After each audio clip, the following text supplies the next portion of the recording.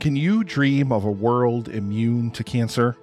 Hello everyone, my name is Nick and I'm the host of the annual live stream for The Cure, where content creators and podcasters from around the world join me to raise money for the Cancer Research Institute and immunotherapy research, which is training the body's immune system to fight against all forms of cancer. Over the past 7 years, thanks to the power of indie podcasters and the indie podcasting community and listeners just like you listening to this right now, we have raised over $90,000. And as I record this now, the 8th annual live stream for The Cure is barreling down upon us really quickly in just about 2 weeks. So join us please from May 29th through June 1st for 48 hours of amazing content from people all over the world and help us fight for a world immune to cancer. I'll now return you to your regularly scheduled programming. Thank you so much. And together, we can make a difference. Through dangers untold and hardships unnumbered, I have fought my way here to the castle beyond the Goblin City to take back the child that you have stolen. For my will is as strong as yours, and my kingdom is as great. Oh, I always forget that last line. Movies you know, movies you don't.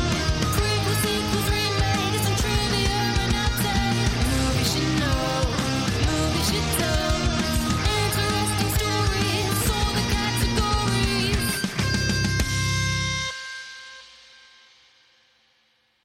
Hi everyone, I'm Em and welcome to Verbal Diorama episode 110, Labyrinth. This is the podcast that's all about the history and legacy of movies you know and movies you don't. And if you are listening to this on the day of release, then today is my birthday. I don't normally release episodes on a Tuesday. However, I always release an episode every year on my birthday. And so this is the 3rd annual birthday episode.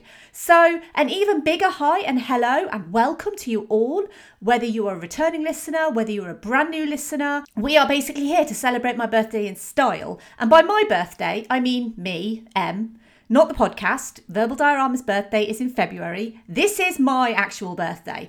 And as I said, every year I put out a special bonus episode on my birthday, whatever day my birthday falls on. This year it is a Tuesday. There is also an episode coming out in a couple of days as well, which is the normal Thursday episode. But for the first year, you got an episode on the Iron Giant. And last year you got an episode on Jurassic Park. And this year, Labyrinth. And I tend to choose movies for the birthday episode that are incredibly important and special to me in different ways.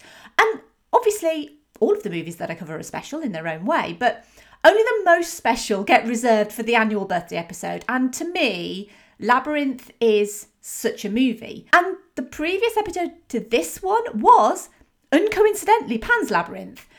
Did I always intend to put them back to back? Actually, yes, I did. And not just for the reason that you think, because obviously there is an obvious reason why you would think to put them together. But that is not the only reason. And I'm going to talk about that a little bit later on in this episode.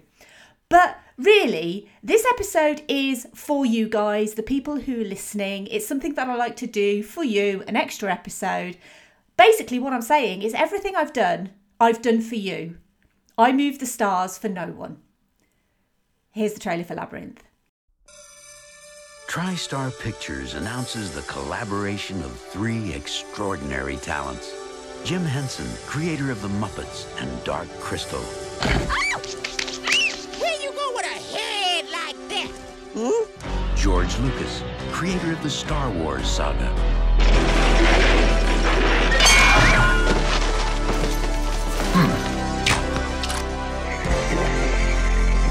One of the most innovative forces in modern entertainment, David Bowie.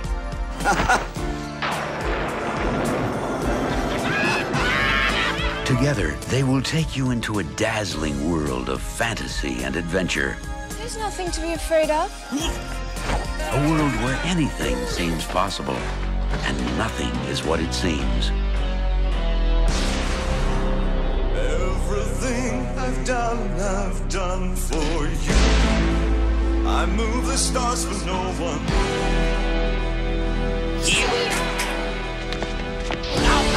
Run so long, run so far.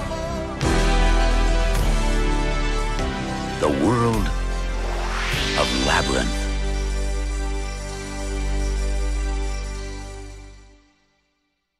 Living in an alluring dream world of fantasy and enchantment, the plucky and petulant 16-year-old Sarah finds it hard to swallow that she is once again left to babysit her baby brother Toby, while her father and stepmother go out. Tired by Toby's cries, Sarah wishes that the goblins would take him far away. But with Jareth the Goblin King granting her wish, young Sarah must embark on a dangerous rescue mission to confront Jareth's impenetrable unfair labyrinth, nestled deep within an ethereal realm of sneaky creatures and eerie mystique. Can Sarah save innocent Toby before she loses him forever? Let's see, shall we? Not a huge cast in this movie, because there's very few human characters in this movie. Obviously, we have the legendary David Bowie as Jareth the Goblin King, Jennifer Connelly as Sarah Williams, Toby Froud as Toby Williams, Christopher Malcolm as Robert Williams, Shelley Thompson as Irene Williams, Brian Henson as the voice of Hoggle, Ron Muick as the voice of Ludo, David Shaughnessy as the voice of Sir Didymus, and Timothy Bateson as the voice of the Worm, who is, surprisingly, one of the standout characters in merchandise for this movie, considering he only has a couple of lines of dialogue. The screenplay is by Terry Jones, the story by Dennis Lee and Jim Henson, and it was directed by the legendary Jim Henson. I want to start this episode talking about something that, well, is not really related to Labyrinth at all, but I wanted to start with the 1939 live-action movie The Wizard of Oz. That is based on the novel by L. Frank Baum, where young Dorothy is suddenly whisked away by a tornado to the magical world of Oz. And that movie and the book has inspired many other films. And not just its spiritual sequels and remakes like Return to Oz, which absolute nightmare fuel, I'm never going to cover that on this podcast, The Wiz, Wicked, or Oz the Great and Powerful. Most fantasy movies can claim to be inspired by The Wizard of Oz. In fact, The Wizard of Oz was recently named the most influential movie of all time by a group of Italian researchers who analysed 47,000 films across 26 genres. Of course, The Wizard of Oz wasn't the first story where a young girl is whisked away to a strange fantasy land. Lewis Carroll's Alice's Adventures in Wonderland was published 45 years before L. Frank Baum's story. But when it comes to cinematic adaptations of a fantasy land, not much beats The Wizard of Oz, which I absolutely will cover at some point. That is a promise. So why am I talking about The Wizard of Oz? Well, Labyrinth is clearly one of those 47,000 films inspired by the 1939 classic, as well as Jim Henson acknowledging the inspiration of the works of Maurice Sendak, writer of Where the Wild Things Are, a copy of which is featured in Sarah's bedroom. Specifically his story Outside Over There, where a 9-year-old girl's baby sister is stolen by goblins. This acknowledgement of the inspiration for Labyrinth only came after the threat of legal repercussions, which almost stopped production. Copies of Alice in Wonderland, Grimm's Fairy Tales, and of course The Wizard of Oz can be seen in Sarah's book collection. But I'm getting ahead of myself a little bit. Every fairy tale has a beginning, so let's start at it. In 1982, the dark fantasy film The Dark Crystal was released to become the 16th highest grossing film of the year in North America, something that took creators Jim Henson and Brian Froud by surprise. They wanted to work together again, but do something lighter and more comedic than The Dark Crystal, because although it was profitable and received fairly positively, especially in more recent years, it was hardly a light, fluffy, family-friendly movie of the like that Jim Henson was known for, being essentially the creator of The Muppets. Froud would work on the conceptual design of their partnership and would envisage a baby surrounded by goblins. In March 1983, Henson and Froud met with Dennis Lee, a children's author who was tasked with writing a novella on which a script could be based. Lee submitted this at the end of 1983, and Jim Henson approached Monty Python's Terry Jones, who'd co-directed Monty Python and the Holy Grail and solo-directed Monty Python's Life of Brian and Monty Python's The Meaning of Life. Basically, all British comedy royalty, and clearly the right person for a lighter, more comedic movie. Jones was given the novella that Dennis Lee had written, but admitted that he didn't really get on with it. Instead, he took Brian Froud's conceptual drawings and wrote a script around them. But while Jones is the solo credited person on the screenplay, what we ended up with in the finished version of Labyrinth is more of a collaborative affair of Jones and several uncredited writers. Some of Jones's script, plus multiple revisions from Jim Henson, Laura Phillips, Elaine May, and executive producer George Lucas. But as I mentioned, none were credited for their work, despite the finished product being quite different from Jones's original script. where Jareth would appear to be all-powerful, but as the movie goes on, it would all be a ruse to keep people from getting to his heart.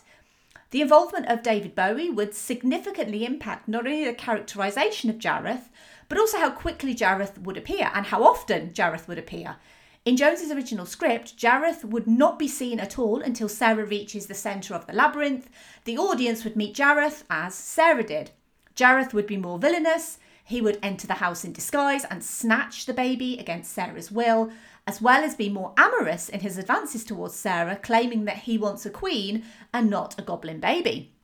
Clearly, having literal rock royalty in your movie does change how their character might be involved and portrayed, but more on Bowie's involvement in a little bit.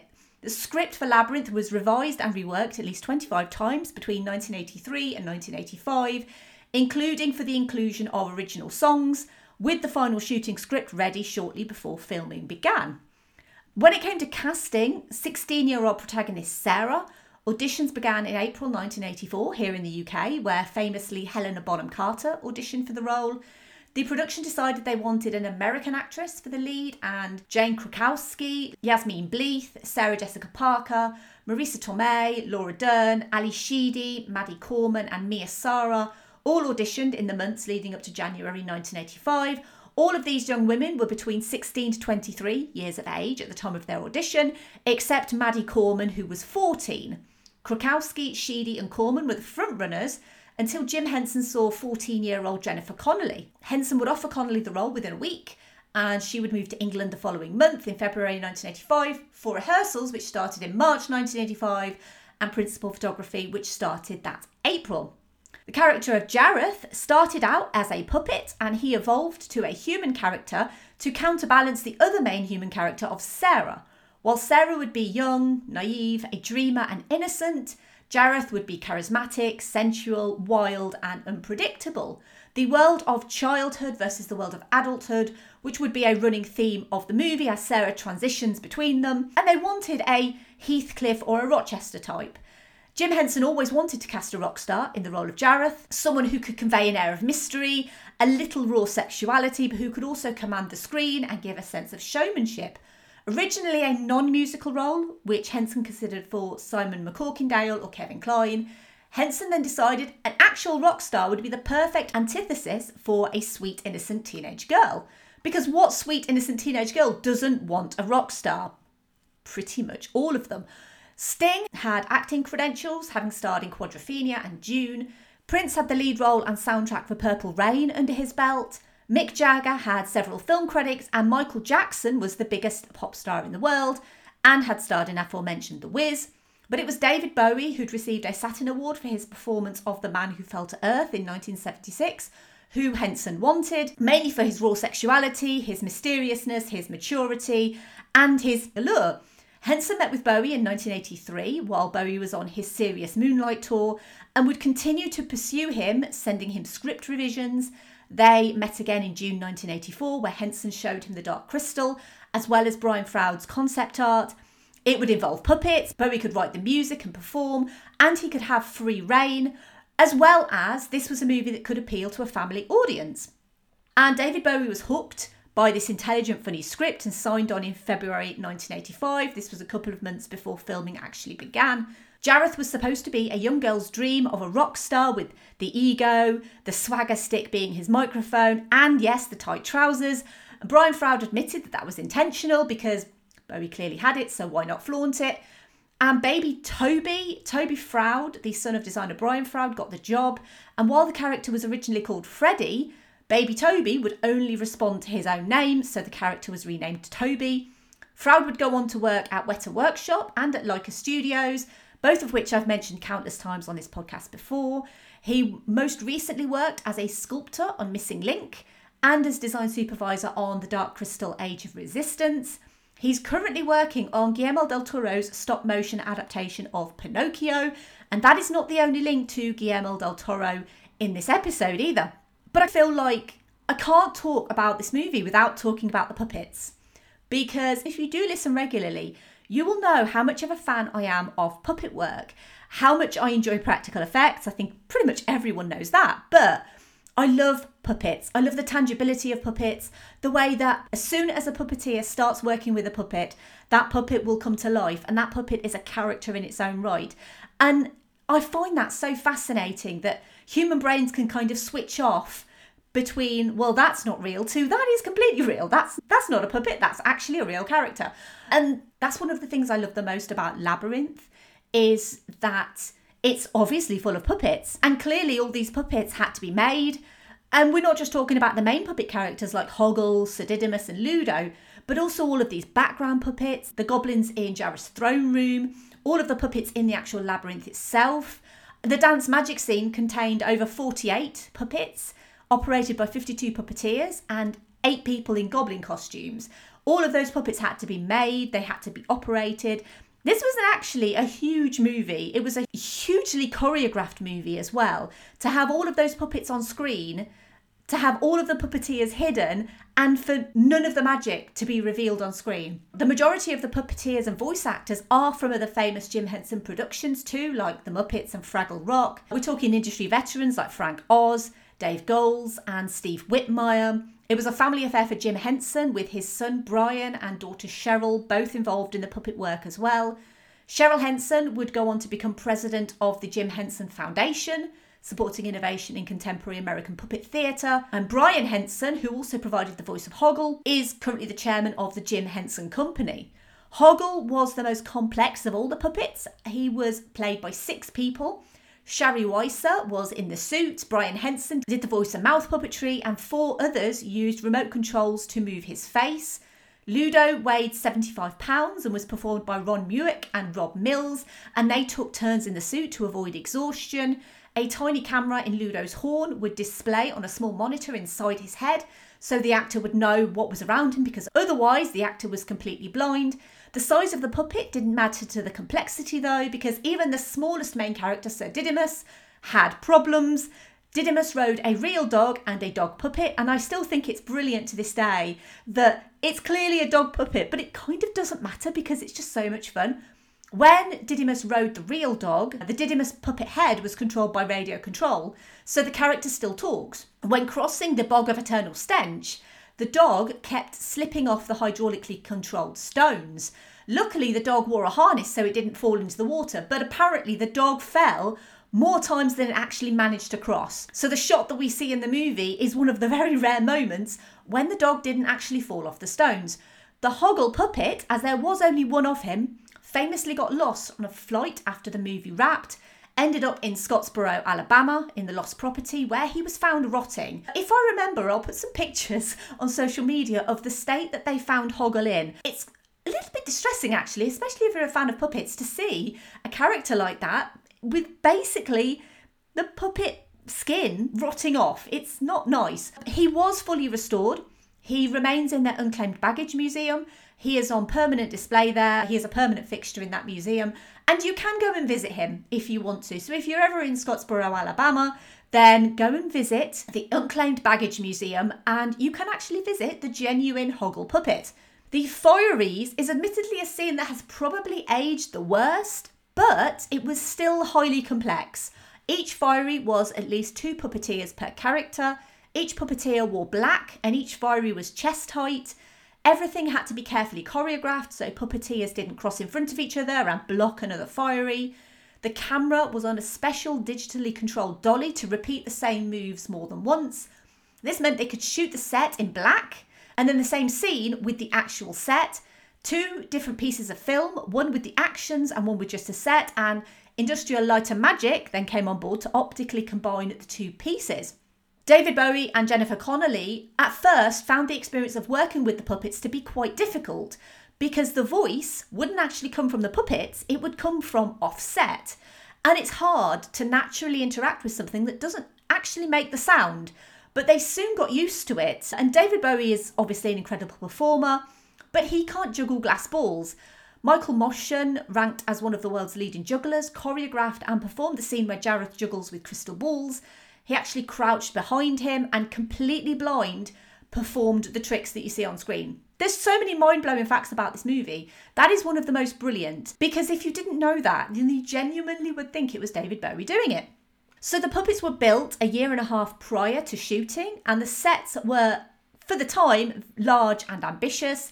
The Shaft of Hands sequence, which is also called Helping Hands, was a 30-foot high rig with a 40-foot vertical camera track.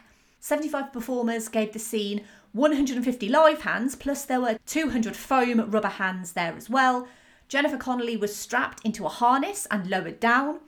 It was an incredibly dangerous scene to film, because if she'd actually put her hands in the wrong place, she could have potentially injured herself or severed a finger, as she essentially fell down this shaft. The Goblin City set was built at Stage 6 at Elstree Studios and required the largest panoramic backcloth ever made, but the biggest challenge was the forest, which required 120 truckloads of tree branches, 1,200 turfs of grass, 850 pounds of dried leaves, 133 bags of lichen and 35 bundles of mossy old man's beard.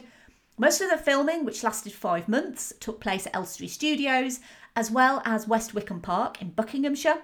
The scenes of Sarah running back home in the rain were shot in Upper Nyack, Piermont and Haverstraw, New York.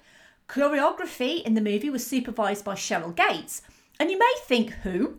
But in order to distinguish her work on Labyrinth to her very famous other role on Star Trek The Next Generation, Gates McFadden used her real name of Cheryl to work on Labyrinth. And she had originally been hired to play Sarah's mother. But due to British labour laws, she was told she couldn't act in the movie. But she could come over and work as a choreographer. So that's basically what she did. Shooting wrapped on the 8th of September 1985, and because most of the visual effects were in camera, when it came to post-production, as I mentioned, ILM worked on the fiery scene. Animators Larry Yeager and Bill Croyer created the first ever realistic CGI animal used in the movies, with the owl in the titles. And the owl itself would obviously be a mix of CGI owl, puppet owl, and a real owl as well. Executive producer George Lucas had an uncredited role in the script, as well as also in the edit suite. He actually worked on the final cut of the movie, with Lucas and Henson alternating those duties. There really are so many little references in this movie to other movies, to characters in this movie. Almost all of the characters can be found in Sarah's bedroom, including herself dressed up for the ballroom scene, which, because it only contained humans, was probably the easiest scene to film. But even Disney's Robin Hood is shown in the movie. And again, a really fascinating fact that kind of blew me away a little bit was the actor who played Robin Hood in Disney's Robin Hood was Brian Bedford. He would actually end up passing away the same exact day as David Bowie did, on the 10th of January 2016. And then in another weird link to Robin Hood, 4 days later, the brilliant Alan Rickman, who was famously in Robin Hood, Prince of Thieves, would also pass away. And this was the movie that really introduced me to David Bowie. I mentioned that in the previous episode that I did on Pan's Labyrinth, where I said, well, this is the reason why I want to talk about Labyrinth. And when I was a kid, I didn't know that he was a rock star, because he was always just Jareth to me. And the music kind of came after Jareth. So when I was a kid, I think that I thought he was an actor who'd basically become a rock star. I didn't realise that he was a rock star first, who transitioned into acting and obviously was really, really good at it. This is the piece of work that I associate more with David Bowie than pretty much anything else that he's ever done, which probably sounds a bit stupid if you kind of look at it now, you know, as a woman of my age, to have this association to this rock star, where I place this above literally every other piece of work he's ever done, any piece of music he's ever done. Labyrinth is higher than that. But I think for a lot of kids who grew up in the millennial era, this was their first introduction to David Bowie. It wasn't just me. And I did have a huge crush on David Bowie from this movie. And I didn't understand why at the time, because obviously I was just a kid. Why would you understand? I mean, now I really do understand. But back then I really didn't. Speaking of crushes, let's move on to the obligatory Keanu reference. So this is a part of the podcast where I try to link the movie that I'm featuring with Keanu Reeves. And I did think about this one for a little while. And I technically used this link in the episode on Alien, but it is a slightly different version of that link. So I mentioned about Keanu starring in the remake of The Day the Earth Stood Still. He starred in that movie with Jennifer Connelly. And so that's the link. Keanu starred in a movie with Jennifer Connelly, and Jennifer Connelly is in this movie.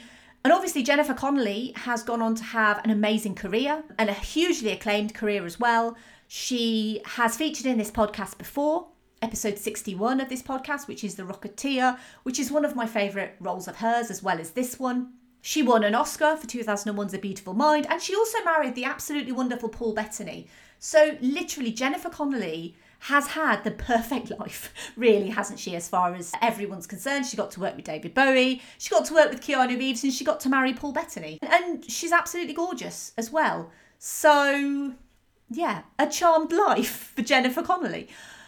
Obviously, the music of Labyrinth is one of its most defining things. And like I said, these songs were the first David Bowie songs that I really ever heard. So this was his music to me. So obviously the soundtrack album is Trevor Jones's score.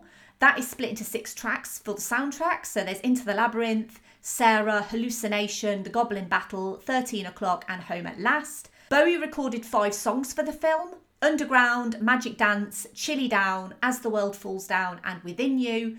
Underground features on the soundtrack twice. First in an edited version that was played over the film's opening sequence, and secondly in full. The only song Bowie did not perform lead vocals on is Chilly Down. That was performed by Charles Orgins, Richard Bodkin, Kevin Clash and Danny John Jules, the actors who voiced the Fireys. A demo of Chilly Down under its original title Wild Things, performed by Bowie, was actually leaked in 2016, shortly after his death, by Danny John Jules. Being a Jim Henson production featuring music by David Bowie, Labyrinth's release was highly anticipated. Backstage articles were featured in the New York Times, highlighting the scale of the movie and that it was family friendly. An hour-long documentary titled Inside the Labyrinth was broadcast on TV. Bowie himself didn't actively promote the film, but he did produce a music video for Underground, and Billboard also advertised the movie's soundtrack. Additionally, there was merchandise available for this movie. There were toys, games, puzzles, and the characters even toured the US, several cities as well. Here in the UK, it had a royal charity premiere on the 1st of December 1986. It was attended by the Prince and Princess of Wales, and while David Bowie wasn't in attendance, Jim Henson, Brian Froud, Jennifer Connelly and Ludo, most importantly, were all there. But it had previously been released in the US. So we got it in December 1986. It was released in the US on the 27th of June in 1986, where it opened 8th at the US box office. The following week, it would drop to 13th, and this was when Big Trouble in Little China opened at 12th. That is episode 85 of this podcast, by the way. And it always surprises me because I go on to Box Office Mojo and I always check financials and release information on Box Office Mojo. And I always get quite excited when I'm researching one episode and another episode kind of pops up, because you would not expect that Labyrinth and Big Trouble in Little China were out at the same time, but there was literally a week between them. In the US, it would gross $12.7 million against its $25 million budget. It would reportedly make an additional $12 million internationally. And as I mentioned, The Dark Crystal hadn't done as well as they'd hoped. And so Jim Henson was pretty certain that Labyrinth had all of the ingredients for success. And it did have all the ingredients for success, but just not at the box office in 1986. Jim Henson was devastated by the box office failure of Labyrinth. He died a few years later in 1990, making this the last movie that he directed. After his death, he was inducted into the Hollywood Walk of Fame in 1991, and he became a Disney legend in 2010. Before he died, he was made aware of the movie becoming a cult classic. And when we talk about cult classics, I mean, Labyrinth really is the epitome of a cult classic. A movie that at the time of its release, it struggled, people didn't really understand it, the public didn't really warm to it in the cinemas, but it has since found a real resurgence, firstly on VHS and then DVD and Blu-ray. Legions of fans are still interested in the movie. They still go and see Labyrinth when it comes to the cinemas. And I think that's because it's rooted in themes that we can all understand and that we've all experienced. The wanting to remain in perpetual childhood, wanting to keep imagination alive, and wanting to be the hero of your own story, as well as kind of having a reasonably innocent yet slightly weird pseudo-romantic element. Everyone knows the songs, everyone knows the costumes, and Labyrinth fans are still passionate. Even fanfiction is still booming.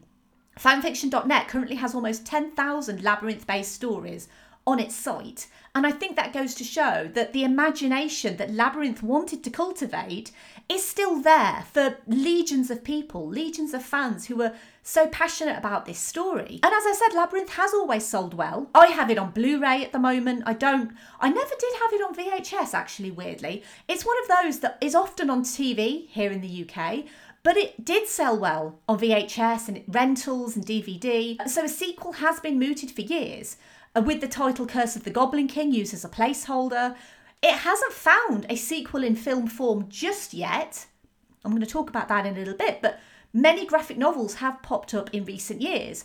There's a 4-volume manga-style comic sequel called Return to Labyrinth, which details Sarah and Toby's lives over a decade later, after the events of Labyrinth. Sarah is now a teacher and Toby is a teenager who has no recollection of being taken by the Goblin King, but notices that all of his wishes keep coming true. Toby is lured back into the labyrinth and Jareth names him the heir to the Goblin Kingdom. It was published between 2006 and 2010, written by Jake T. Forbes and illustrated by Chris Lai, with cover art by Koyu Shuri. An unreleased graphic novel about Jareth becoming the Goblin King was announced by Archaea and the Jim Henson Company. Other published works by Archaea include Hoggle and the Worm in 2010, Sir Didymus's Grand Day Out in 2013, Labyrinth 30th Anniversary Special in 2016, Labyrinth Coronation in 2019 and Labyrinth Masquerade in 2020. Brian Froud has also expressed a wish to see Labyrinth on stage, and the Jim Henson Company was working on one as late as 2018, but nothing more has come out about that since. And in 2016, Guardians of the Galaxy co-writer Nicole Perlman announced that she had been hired to write a sequel to Labyrinth. I say sequel, I mean more spin-off. Fede Alvarez was announced to direct, with Jim Henson's daughter Lisa Henson as producer. Alvarez stepped down from the movie in April 2020, and in May 2020, Scott Derrickson, who directed another Marvel property, Doctor Strange, was confirmed to replace Alvarez as director, with Maggie Levin writing the script. No idea if this is a reboot, a direct sequel, or a spin-off. Although, as I said, when Nicole Perlman was involved, she insisted that her script was a spin-off. And I feel like Labyrinth is one of those properties we don't need to go back. We don't need to know what happened next for Sarah and Toby. We don't need a spin-off to this movie, but this is Hollywood, and so we probably will get one. And it probably isn't going to be as good because they're probably going to have CGI and it's just going to be awful. I'm sure it's not. I'm sure it's going to be great. But one thing I will say is, if anyone in the production of this new Labyrinth movie is listening, make it puppets. Make it practical. That's what the people want. If you're going to do a sequel to a movie that literally has the vast majority, like 99.9% practical effects and puppet work, then you need to make the sequel puppets. Look at what the Dark Crystal Age of Resistance did. Look how beautiful that series was with its use of puppet work.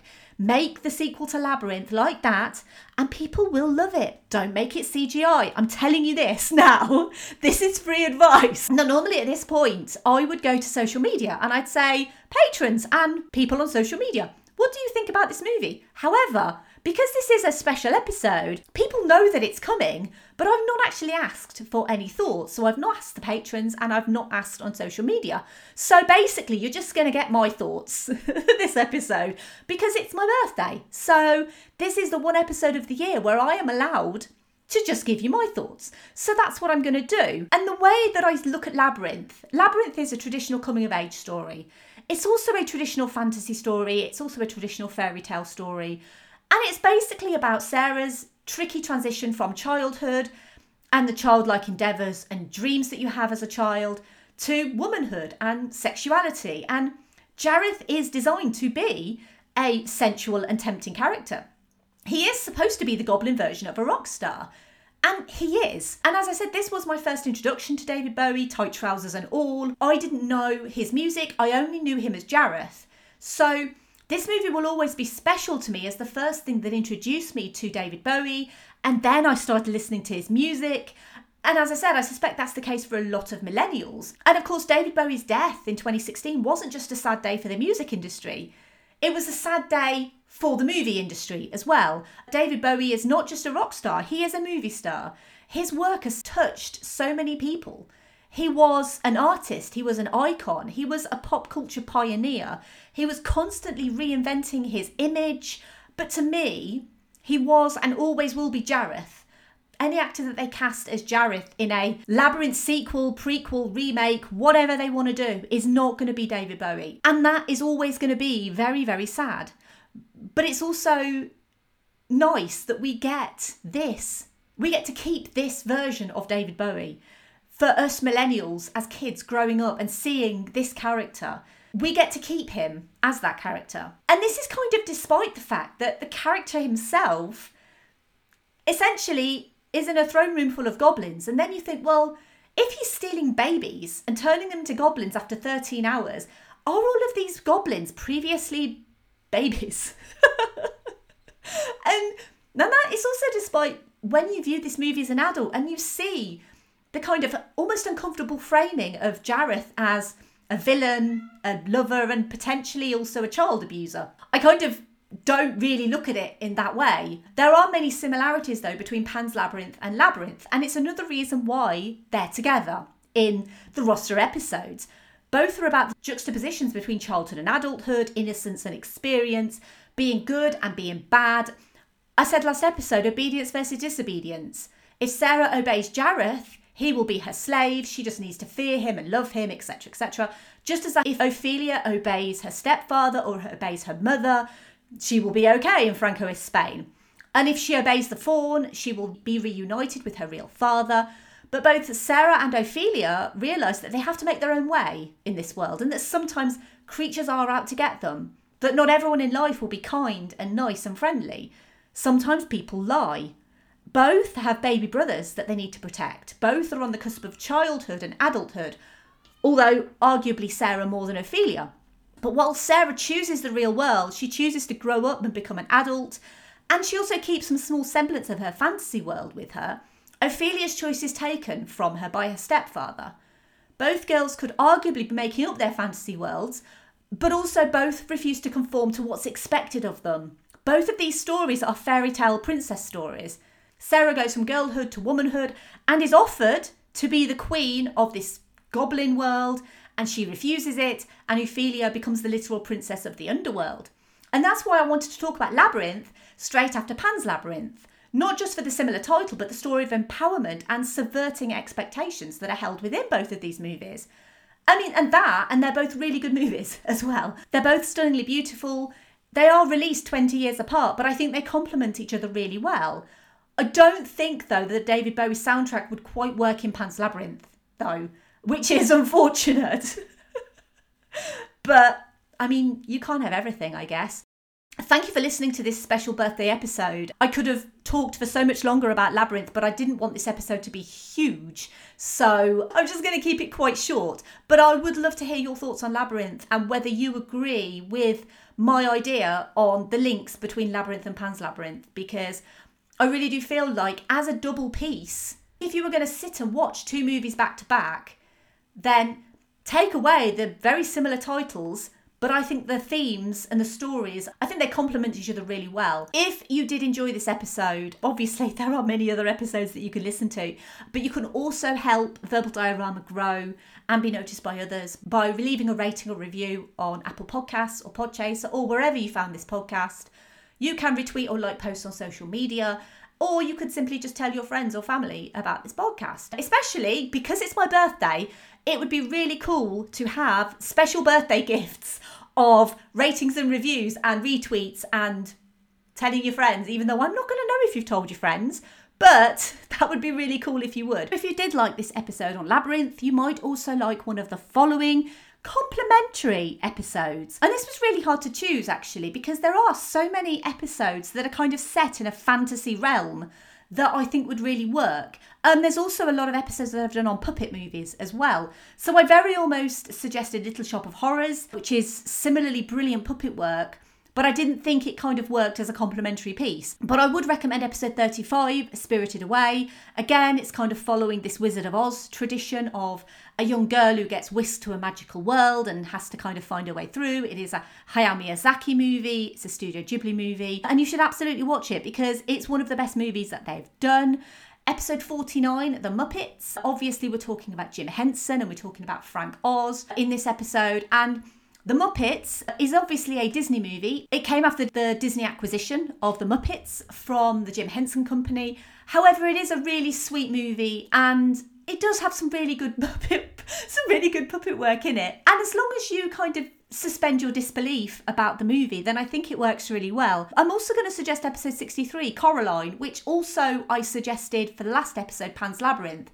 I think I also just suggested Spirited Away last episode as well. Yes, I did. Only because it kind of follows that similar theme of a young girl who gets whisked away. And it's a Leica movie. And obviously Toby Froud worked at Leica. So it all links really lovely. And obviously episode 109, Pan's Labyrinth. For all of the reasons I've already mentioned. So I'm not going to go through them again. But I really do feel like it is a very perfect companion to this movie. As is pretty much any of these movies. As always, give me some feedback. Let me know if I got the episode recommendations right or if you think something else would have worked. But otherwise, Little Shop of Horrors is pretty perfect as far as episodes go because I really love that episode.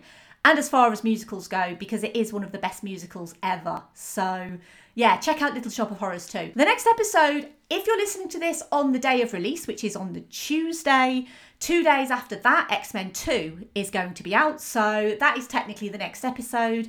It's coming out in a couple of days. It is the first episode of what I've dubbed Sequel-tember, which is a celebration of brilliant sequels to existing episodes. I'm starting with X-Men 2. I covered the original X-Men movie back in episode 56. And if you want to know what's after X-Men 2, then you'll find out soon, partner. You can follow me on Twitter, Facebook, Instagram, and Letterboxd. If you want to support this podcast, you can do so at verbaldiorama.com/Patreon. And as always, a huge thank you to the patrons of Verbal Diorama. I could not do this podcast without their support, without their love, without their guidance, and without their comments. And basically, being honest, without the funds that they give to help this podcast, to help me buy new software and equipment and all sorts of stuff like that. So I am eternally grateful to these wonderful people, to Simon E, Sade, Hardy L, Claudia, Simon B, Laurel, Derek, Jason, Kristin, Kat, Andy, Mike, Griff, Luke, Emily, Michael, Scott, Mark, Brendan, Ian, Lisa, Dan and Sam.